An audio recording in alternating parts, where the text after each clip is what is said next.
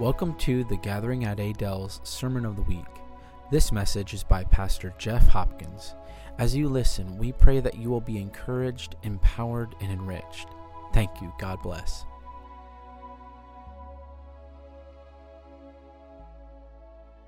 We're going to be in Psalm 118 today, right before the old 119. Don't worry, we're not going to try to tackle that one today, but we're going to be in Psalm 118. But first, we're going to be over in Matthew chapter 26. It ties in together, I promise. Matthew chapter 26. We're going to read verses 26 through 30. Should be up on the screen if I did that correctly.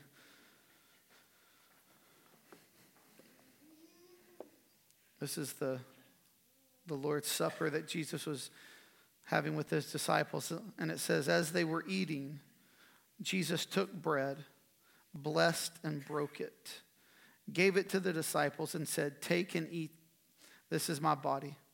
Then he took a cup, and after giving thanks, he gave it to them and said, drink from it, all of you. For this is my blood of the covenant, which is poured out for many for the forgiveness of sins. But I tell you, I will not drink from the fruit of this vine from now until that day when I drink it new with you in my Father's kingdom. After singing a hymn, they went up to the Mount of Olives. There's significance in that because it was Passover. And the Jews, they would go through these psalms as it was Passover. And Psalm 118 would have been that last psalm that they would have had after they broke bread together. And so when we read today of Psalm 118, we cannot neglect that this was sung in view of Jesus. But then we can also not neglect, and you get the picture of Jesus is leading his disciples in this song as they go up to the Mount of Olives. On the night that Jesus was handed over to suffering and death, on the night that he was betrayed, he led them in this psalm. And so when you begin to read that through the lens of that, like we're going to read Psalm 118. I know it's 29 verses. That's a lot, so we'll determine how we're going to do that. Maybe we'll break it down for you. But when you read through that, imagine Jesus saying this, singing this with his disciples. There are shouts of joy and victory in the tents of the righteous. He's about to be handed over to suffering and death, and he's singing, there are shouts of joy and victory in the tents of the righteous. The Lord's right hand performs valiantly. The Lord's right hand is raised. The Lord's right hand performs valiantly. This is verse 17. I will not die, but I will live and proclaim what the Lord has done. Jesus is walking to his death, and he's saying, I will live and I will not die. I will proclaim what the Lord has done. Open the gates of righteousness for me, and I will enter through them and give thanks to the Lord. This is the Lord's gate. The righteous will enter through it. Jesus is singing, this is the Lord's gate. The righteous will enter. He's saying, and he already said it before, I am the gate. And now he's leading them in there and going, I am the gate and the right of the righteous, and they will enter through me. And then look at this in verse 22. The stone that the builders rejected has become the cornerstone. This came from the Lord. It is wondrous in our sight. This is the day the Lord has made. Let's rejoice and be glad in it. On the way to be beaten, mocked, stripped naked, made fun of, and hung on the cross. This is the day the Lord has made. I will rejoice and be glad in it. What a lesson there is to be learned right there in that one verse.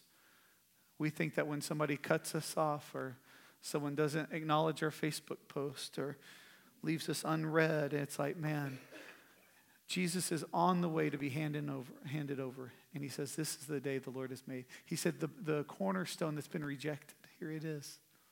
And so when we read this, let's read it through that. This would also be a psalm that they sang as a celebration of Passover, where the angel of death passed over the Israelites' houses that had the blood on the doorpost. It's a song of deliverance. And so why don't we start, and we'll do verses 1 through 4.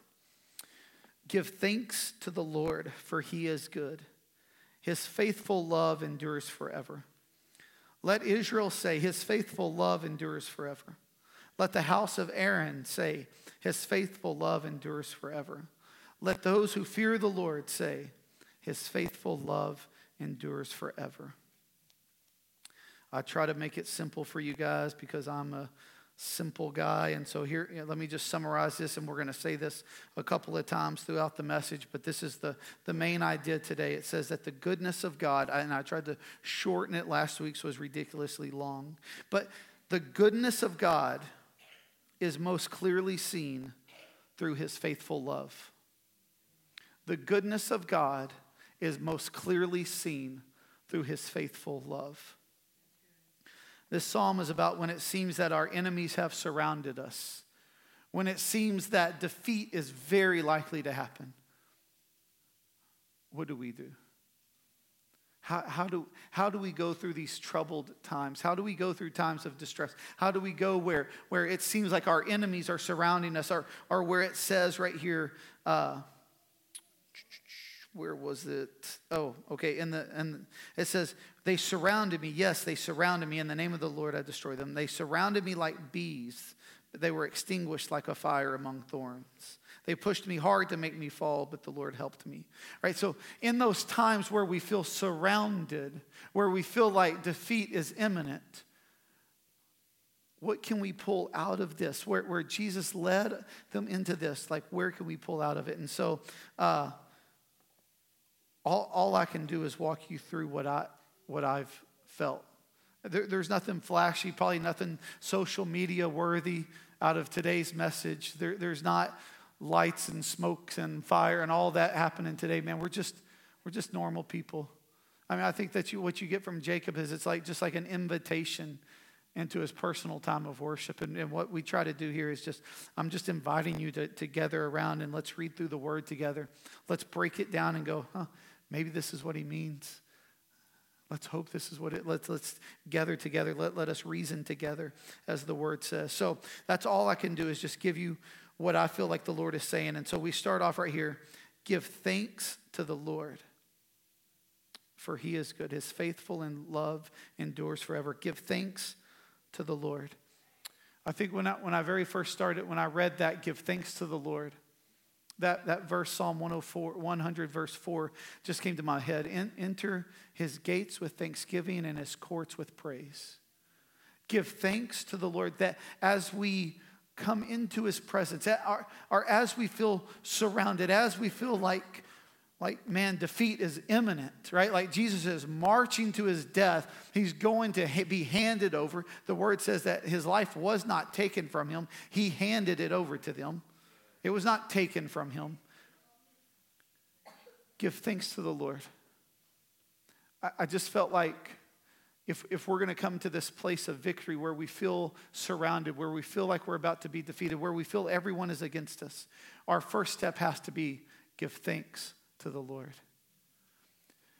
And I think it's easy to do when things are going well, right? When you got the raise that you've been wanting, great. When he healed you, a sickness, an injury, a disease, he healed you, and it's like, man, that's good. Everything's going great. Our kids are starting in sports, right? And they're the starter, and they're the star. Like, everything's happening. Or, hey, they're just in school, and we're thanking the Lord for that. Like, whatever it is. But when it becomes tough times, are we going to be thankful in those moments?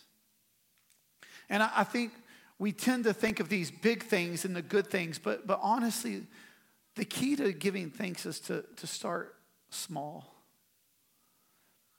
For me, like when it says give thanks to the Lord, and whenever I come into a time, I just begin, and I don't begin with anything that he has done, has given to me. I start with what he did for me, and I just say, Father, thank you that you sent your one and only Son. That because of him, that if I believe in him, then I will not perish, but I'll have everlasting life. I say, Jesus, thank you that you came and you died the most horrible death. Thank you for salvation.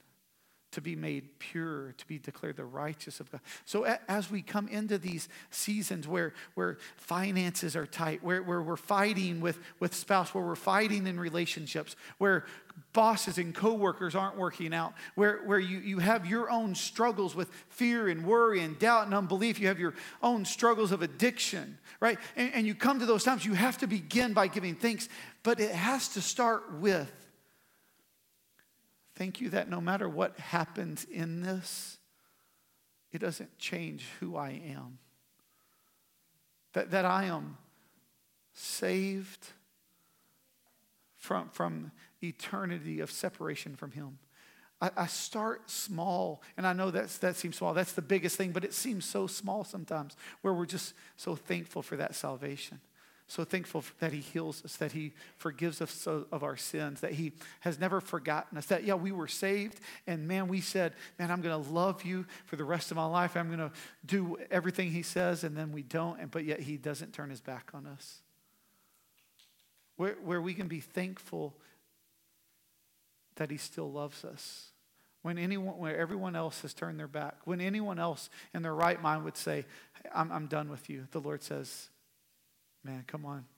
Come to me, all who are weary, heavy laden. I'll give you rest.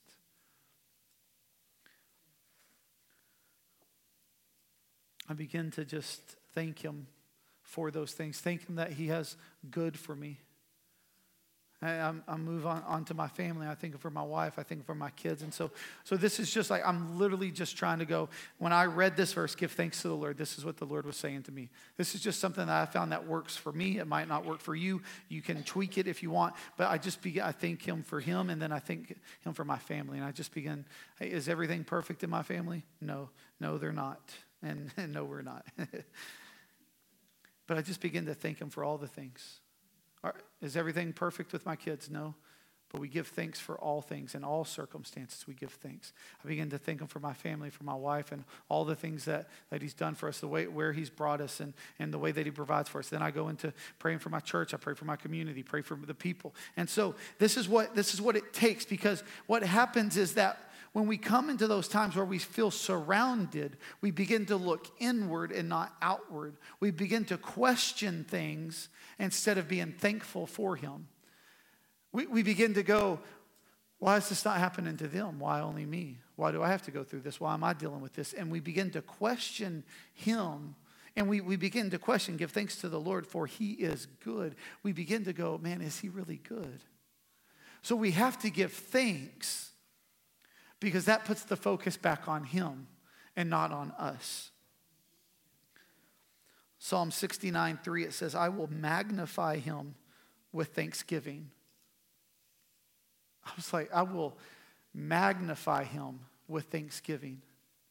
And I was thinking, Noah is our oldest kiddo. He's a science teacher there in Strawn. And you really magnify. You start thinking like a microscope or a telescope.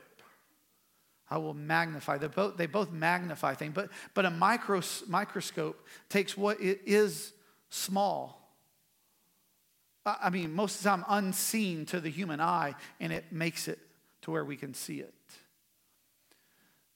But a telescope takes what is massive, but seems small, and it magnifies it to us.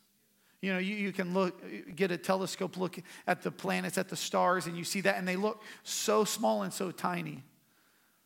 But you take a telescope that magnifies it. But do you understand that a microscope, a telescope, they don't actually change the size of the object. They just alter our perception to it. So what happens is that when I feel like I'm surrounded, when I feel like the enemy is around me, when I feel like everybody is against me, when I feel like I should just give in to temptation because what's it going to matter anyways, because I've already messed up. So when I feel that, I need a telescope to go, no, look at the massiveness of His goodness, of His love, His grace, and His mercy. Where the enemy has made it seem small, I just need my perception to be altered to where I see it for what it really is. When you see that and you go, oh man, there it is. It's that much. His love for me is that great. You begin to recall the history of your walk with the Lord, and you're like, oh my goodness, look at that. And it just magnifies it with thanksgiving. When we give thanksgiving to Him, it magnifies His goodness. Give thanks to the Lord, for He is good.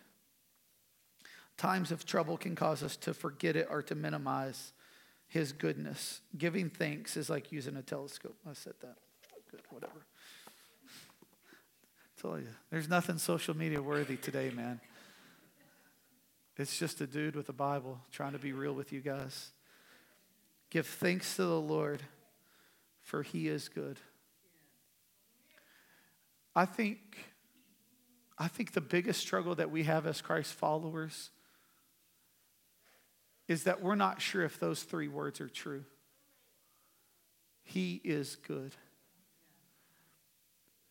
We think that our biggest struggles are sin, addiction, fear, doubt, worry. We think that our biggest struggles are the things that are going on around us that are visible and present, but it's really not the truth. Those are minor. Our biggest struggle is, do we actually believe those three words? Do I truly believe that He is good?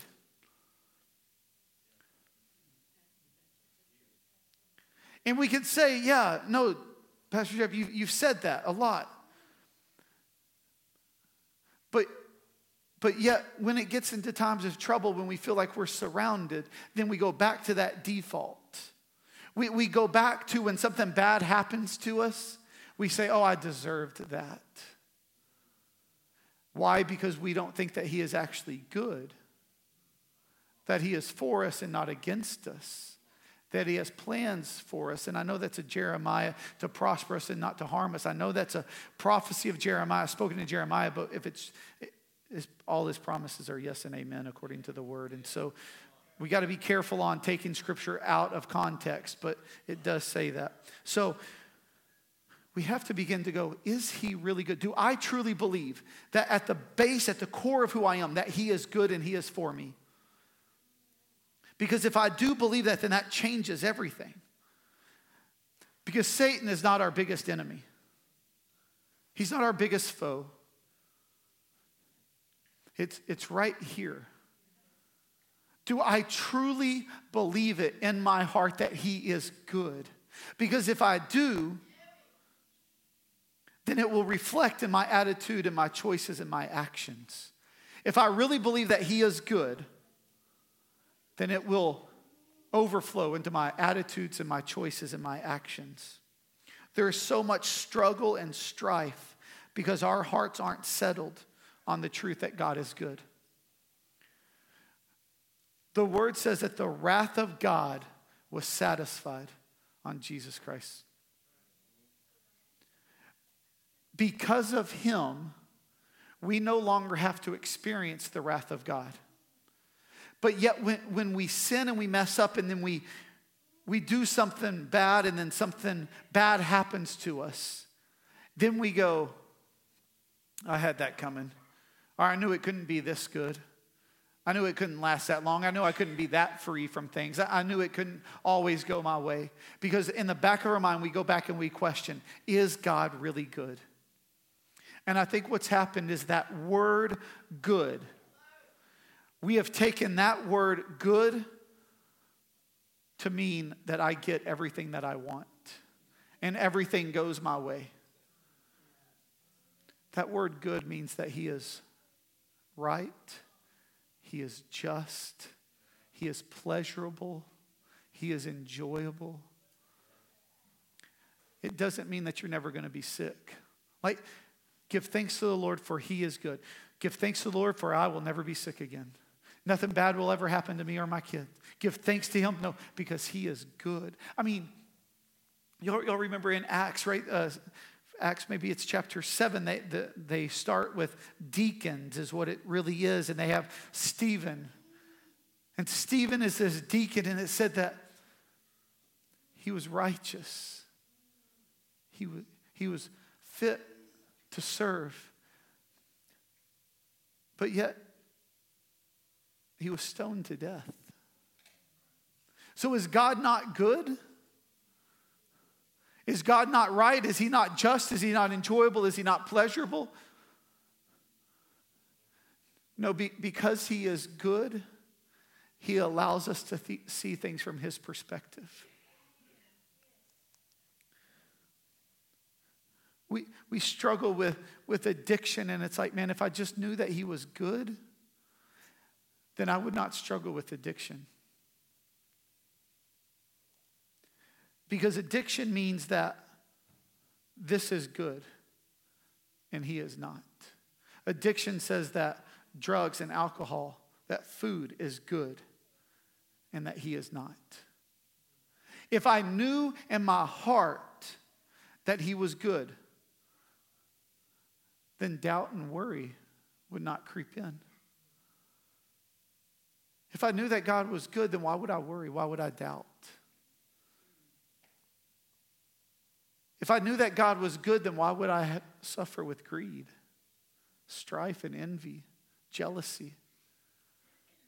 If I really thought that God was good, then why?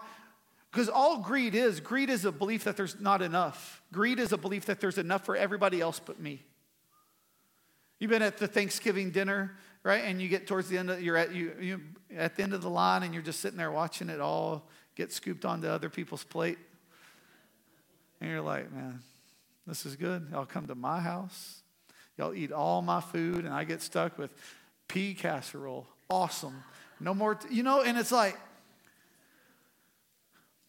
but greed works that way. Greed is a belief that there's enough for everybody but me. And so I'll go get my own because I don't really think that God is good and that he's going to take care of me.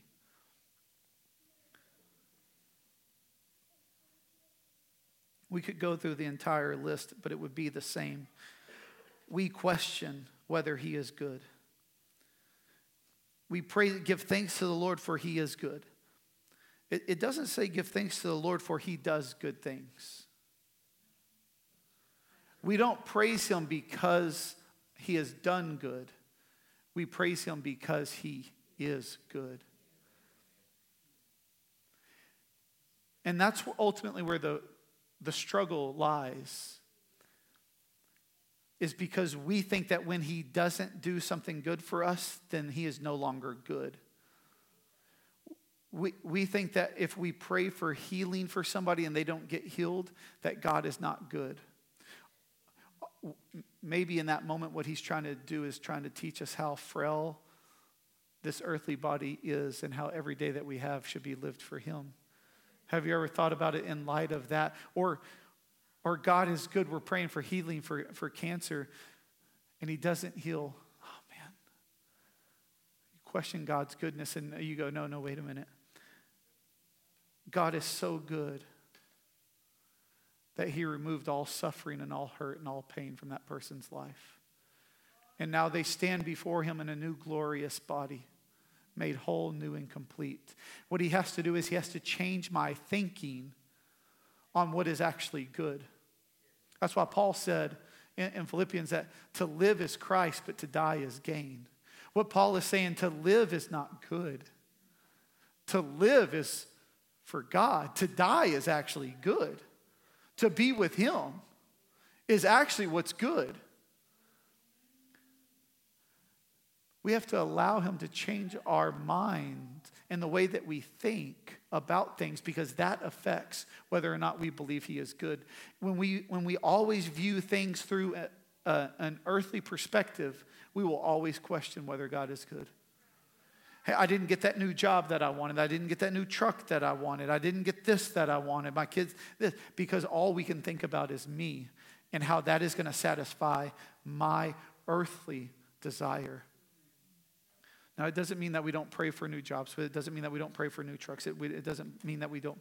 But that we go, and you can't manipulate God. Have you tried to do that? Lord, if you just give me this truck, I'll drive all over the place and share your gospel. And he's going, you're full of junk. Don't even tell me that. Right? We've all said that. Come on. Or at least I have several times, enough for all of us to say it. But it's like, you can't trick him. You can't manipulate him. But if you say, Father, man, you don't have to list out the reasons why a new truck would be good for you. Because God is good. His faithful love endures forever. Give thanks to the Lord, for he is good. His faithful love endures forever. That word, faithful love, it's translated a lot of different things. The actual Hebrew word is translated into lots of different meanings. One time it's mercy. But what it's really talking about is his covenant love. Like when it feels like we're surrounded, when it feels like defeat is imminent, like we have to give thanks to him. We have to remember that he is good. And then we have to remember the covenant that we made. And the covenant that he gave to us. Right? The new covenant, that through Jesus we have forgiveness of sins. That we have access to the Father, that we have the gift of the Holy Spirit. This new covenant is good. So when we're going through tough times, when we're struggling, it's going right here. Give thanks to the Lord, for he is good. His faithful love endures forever. What you're doing is you're reminding him of that covenant that you made with him. Where you're going, hey, remember that faithful love that you have. It endures through all of this. In Hebrews, it's chapter 7 and chapter 8, they talk about it, that we have a better covenant with better promises.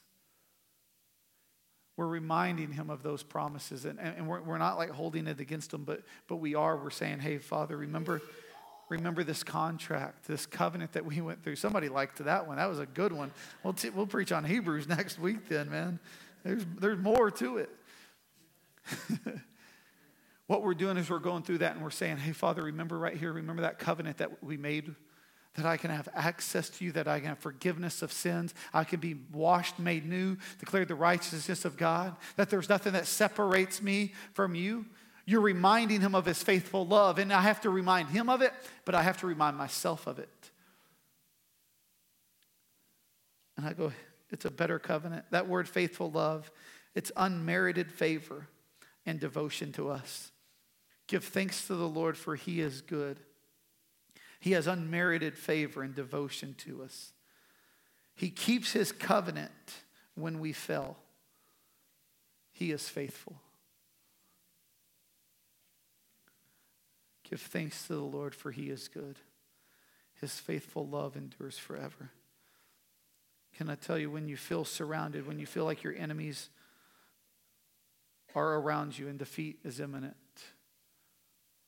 give praise and thanksgiving. Remember that he is good and that he is faithful. The goodness of God is most clearly seen through his faithful love. I love right here, we're going to go down to verse 5, but it's in verses 2, 3, and 4. It says, let Israel say, let the house of Aaron say, and let those who fear the Lord say. What it was doing, let Israel, let the whole nation say this. Let the house of Aaron, let all the priests say this. And those who fear the Lord, those are the people that are not naturally Jews, but they've been brought, whether they were captured and they came over and now they're serving the Lord. So essentially what David is saying right here as he wrote Psalm 118, give thanks to the Lord, for he is good. His faithful love endures forever.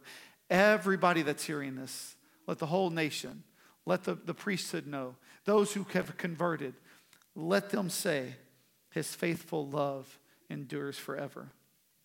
Verse 5, right here it says, I called to the Lord in distress.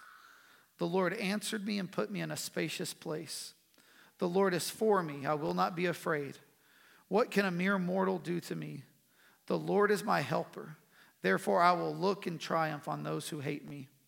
It is better to take refuge in the Lord than to trust in humanity. It is better to take refuge in the Lord than to trust in the nobles.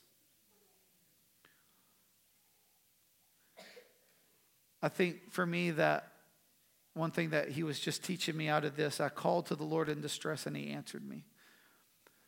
Learning to actually cry out to him. I think so many times that we cry out to others, or we think about it, but have we actually vocalized it? I think so many times we hold it in and we think we've actually talked about it when we really haven't. So for me, it's this, I called to the Lord in distress and he answered me. One thing that I'm learning is that I can't do it all. And that's tough to hear, coming even from myself. That's tough to hear. I can't do it all. I called to the Lord in distress and he answered me. We have to begin to learn what that looks like. Can I tell you, he's not offended when you say something. He doesn't go, oh man, really, Adam, again? He longs to hear our voices. Here's the promise. I called to the Lord in distress. The Lord answered me and put me in a spacious place. That picture in verse 5 is, I called him in distress. I called him, I was bound up in a tight place. He set me free and put me in a spacious place. Have you ever felt bound up, the pressures of the world just closing in on you? You call to him and he answers you. He's removed the chains, the ropes that have bound you. He has set you free and he's put you into a spacious place. That where we were tied up, that our souls were held captive, now we have a fullness of joy.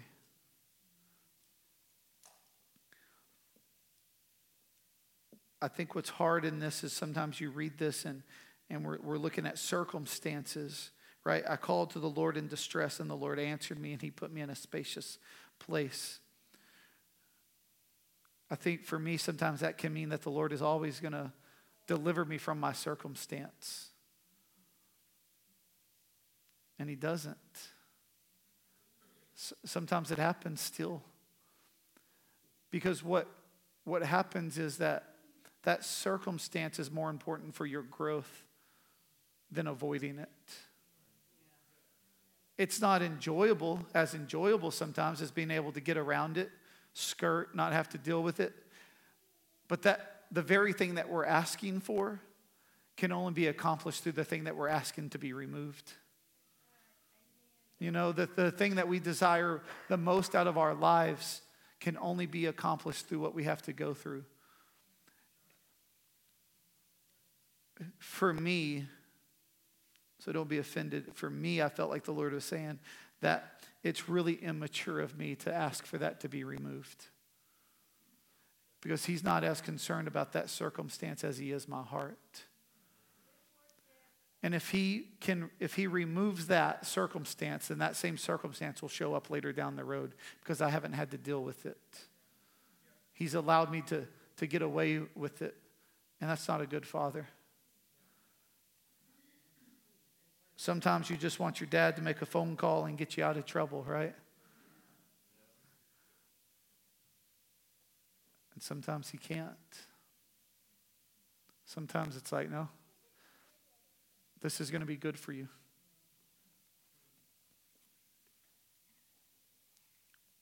It's not about what he does for us, but what he does in us.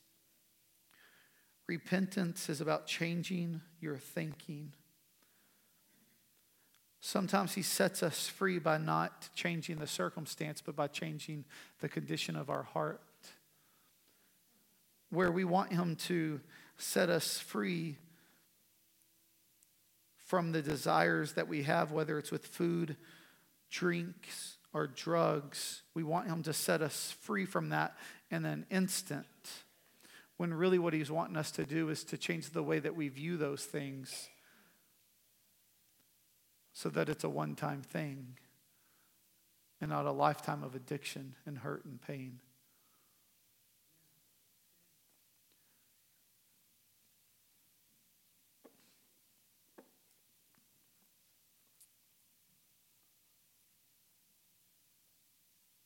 He sets us free by changing the way that we view it, not by removing it.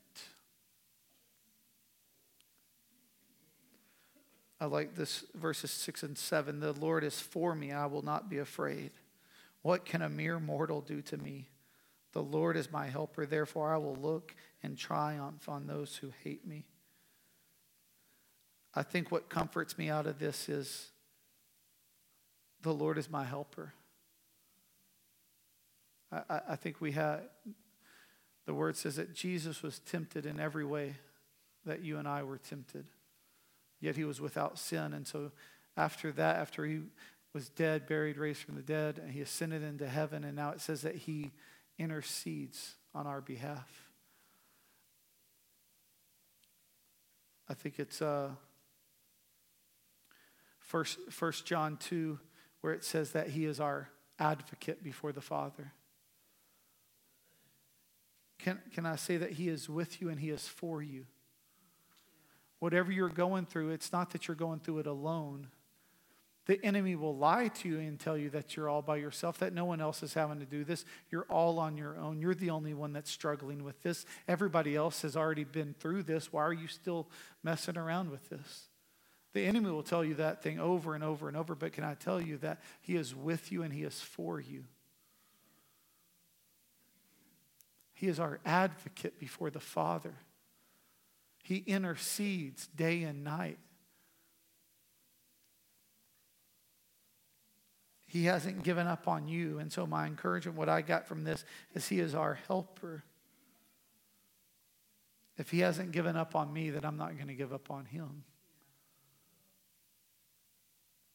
Sometimes that's all you need to do in the fight, you know. Sports, you're a team, and you look around, and if you see everybody else is defeated, then you give up. But sometimes you just got to look around and see one more person that's just as nuts as you are and go, all right, you ready? We're going to do this. And you're like, all right, let's go. And then everybody rallies around you. Sometimes when I look at that word, that helper, that's the picture that came to me. The Lord's like, you ready? We're going to do this. And everyone's looking at you like you're nuts. And you're like, what? You're surrounded. You're defeated. What are you talking about? He alone is trustworthy. Look at this. It is better to take refuge in the Lord than to trust in humanity. It is better to take refuge in the Lord than to trust in nobles. My main thing right there that I got out of that is he is trustworthy. Good advice will only go so far. People will let you down. Good people will let you down. Because they're just mere mortals. He alone is trustworthy. Adam, I was praying for you this week, and I just felt like the Lord was giving you that word right there, that he's trustworthy. Been through a lot, man. It can put a guard in your heart towards him, towards letting go of like, okay, I can trust you again. And can I just say it to you right now, man? He's trustworthy. He knows everything that you've been through. He even knows things that you don't even know yet. And he's still trustworthy. Don't hold back from him for fear of something's going to happen again. You know? It's okay. He's trustworthy. Verse 14, we're skipping down. It talks at 10 through 13. He's surrounded by all the things. In the verse 14, the Lord is my strength and my song. He has become my salvation. He is your deliverer. He is your song and your salvation. He is able to deliver you from anything that you're in. There's nothing that he cannot do. He is willing, he is able, he is for you, he is with you, and he is able. There's nothing that he can't do. But when we cry out to him, we also have to let go of it. Because we don't get to say, Lord, I need your help. All right, you've got 24 hours and then I'll take over from here. Right? Hey, I'll give you up to this point, but after that, I'm in control. We cry out to him and then we have to let go of it because he is our deliverer. We put a lot of trust in ourselves. We put a lot of hope in our own abilities. And we're just mere mortals. I mean, there's a couple of scriptures that I feel that just get butchered because they don't get finished. Romans 8:37 says what? We are more than conquerors. And we stop. But the word says that we are more than conquerors through him who saved us. Through him. We want to say we are conquerors. No, you are not. He is the conqueror, that he works in us and through us. What's the other one? Philippians, right? Man, I can do all things. And we stop right there. And we say it in our head. Like we're going to take a test, and it's like, I can do all things. I can do all things, right? We come up against a struggle. Man, I can do all things. I can do all things. And we declare it and we decree it, but yet we are declaring and decreeing something that's not even in the word. I can do all things through Christ. Through Christ who strengthens me. It's not even my strength. I can't even say I can do all things in my own strength. I can do all things through Christ who strengthens me. We put a lot of trust in our own ability.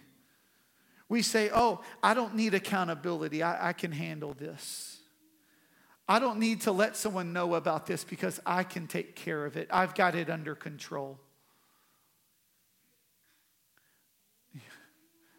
You ain't got nothing under control. It's got control of you, man.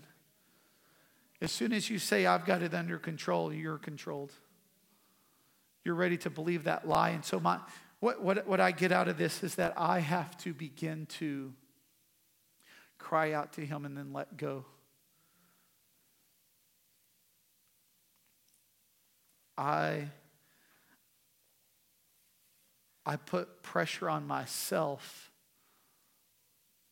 to do all the things and to be responsible for all the things, and that's just not the truth. I think that and we have this mentality of just pull yourself up by the bootstraps and you can do it, just grit and bear it, just get it, you can do it, and you can't. We put so much in our own abilities, but to where we put so much pressure on ourselves, that was always meant for him. Just through this week, all I can do is open up the word, read it, and then share it. I'm not this polished pastor that has 3 points, and here we go, and you go on your way, best hour of your week. All I can do is open it up and say, hey, man, this is what the Lord is teaching me. This is what the Lord is showing me. And one of the areas where it was revealed, me and Lauren, our marriage counselor, he revealed this to us, revealed it to me, was you put so much pressure on yourself to control other people's emotions. You do so many things so that they won't feel hurt. When no one's put that pressure on you but you. And I see it so many times. Like, I put the pressure on me so that no one else has to feel that. But it's not mine. I'm not my deliverer. He is my deliverer. Many people never accomplish what the Lord has for them because they don't persevere in the difficult times. We give up when the enemy, it feels like the enemy has surrounded us. When it feels like defeat is imminent, we just give up. And many people will never accomplish what the Lord has set out for them because they don't persevere in those difficult times.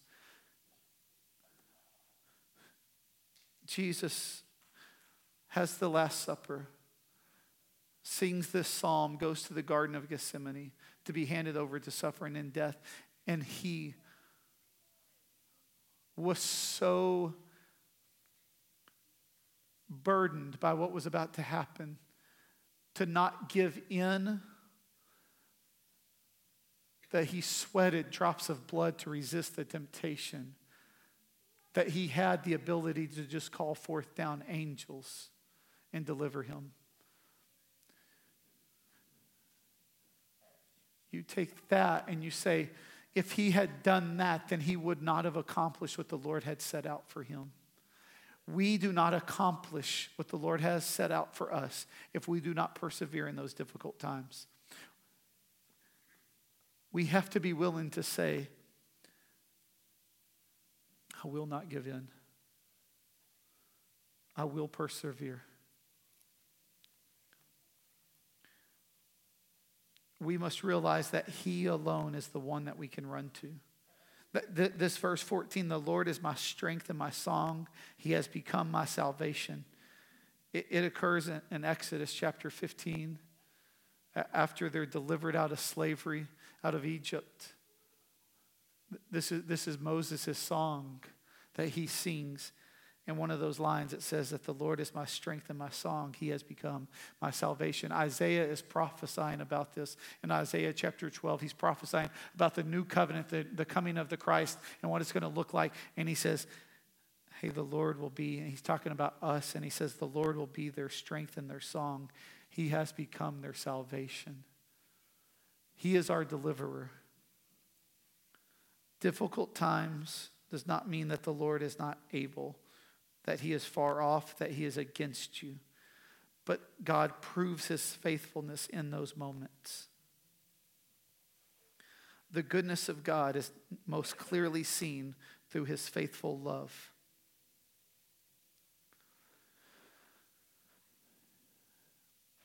Can we end with this? After we give thanks, after we get the truth in our not just our head, but in our heart that he is good, and we remember the covenant that we made with him, we cry out to him. The next steps are just as crucial, but that we must rejoice over the victory. We so often forget the victories.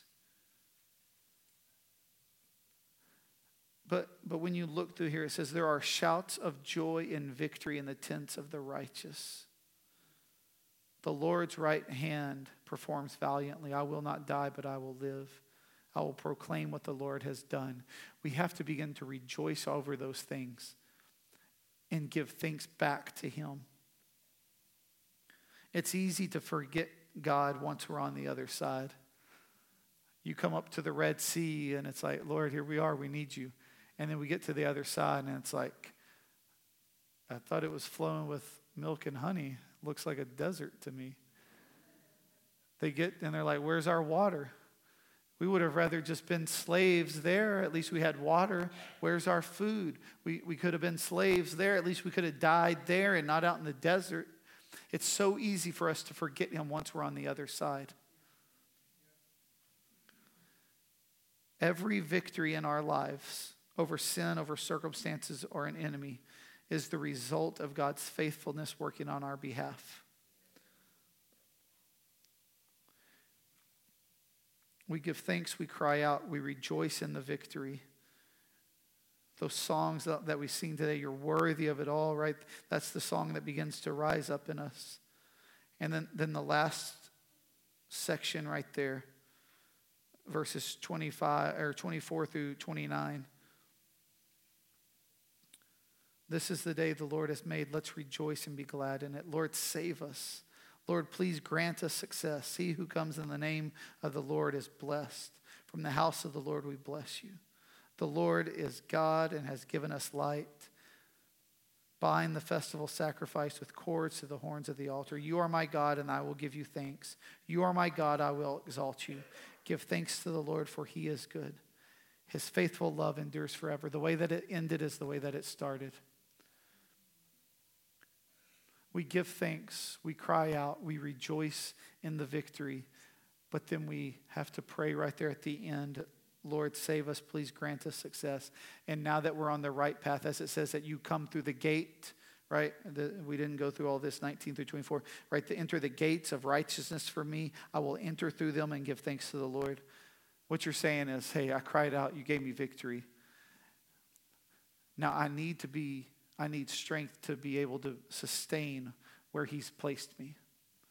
He opened the gates for me. He's placed us on a path. And so now once we come through that, once you get delivered of it, then you go, Father, Thank you that you heard my cry. Thank you for my victory. Now can I have the strength to never turn back to that thing that you set me free from?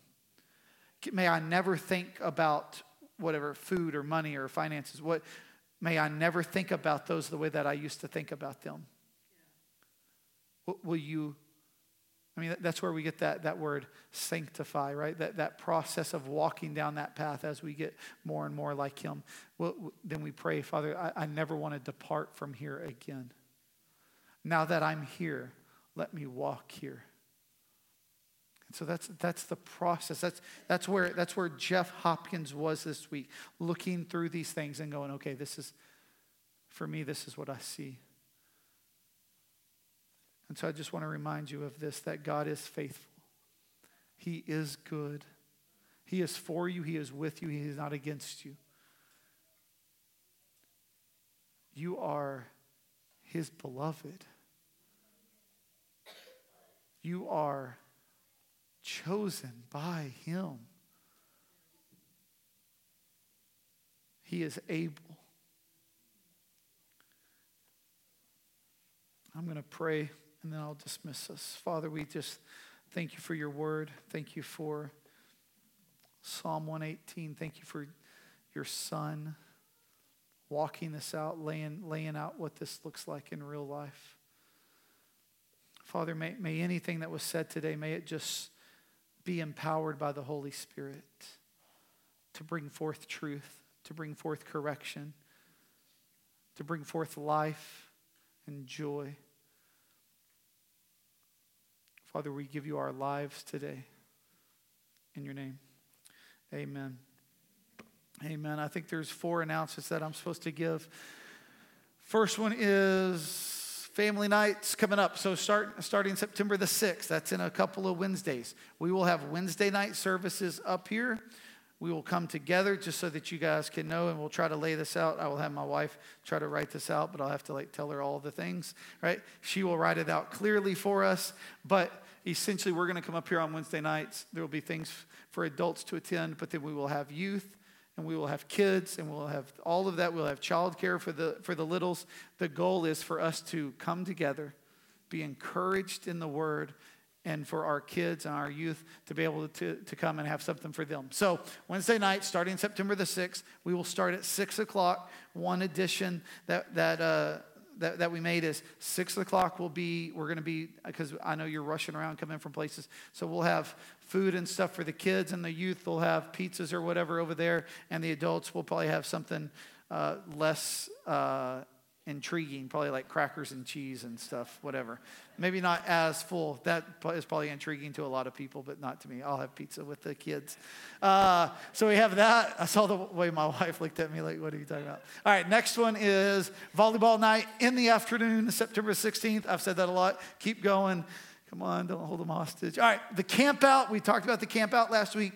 We partner with our other campus, Brock. A couple of things each year. One, we do the spring picnic here where we stomp them in volleyball. And then we do the camp out where he laughed, but it's true. We have a camp out where the goal is to just slow down, gather together. And so there are, I don't know, like you can text that number to our, so what you have to do, text camp out, and I'll send out a text for this, to that number, and you RSVP, and then they'll send you out. Like you'll be on the texting service that the Brock campus is putting out. And it'll have all the details. They'll release it like every couple of weeks as we get closer. It'll have directions. It's down by Stephenville if you need that info right now. And so it's Friday night, all day Saturday, and on Sunday. And so we'll kind of talk about what that looks like. You do not have to spend the night. You can drive down, drive back, do all of that. We will have service here that Sunday morning. Brock will have service out at the camp out. You're free to join them, but if not, you can come here. And then the last one, there is no slide. Serve. Like, man, we're a family. If you feel a part of the family and you feel like, man, I'm not really serving in an area, and I would love to do that, we would love to have you serve. We do not view this as obligations and we're going to hound you over this, but what it is like, hey, we're a family. And every member of the family has things they have to do, right? And in order for all of this to happen, it takes a lot of people to put forth that. So if you're interested in serving, please see one of the staff members and we will plug you in. That's it. I don't know how to end. I'll figure that out later.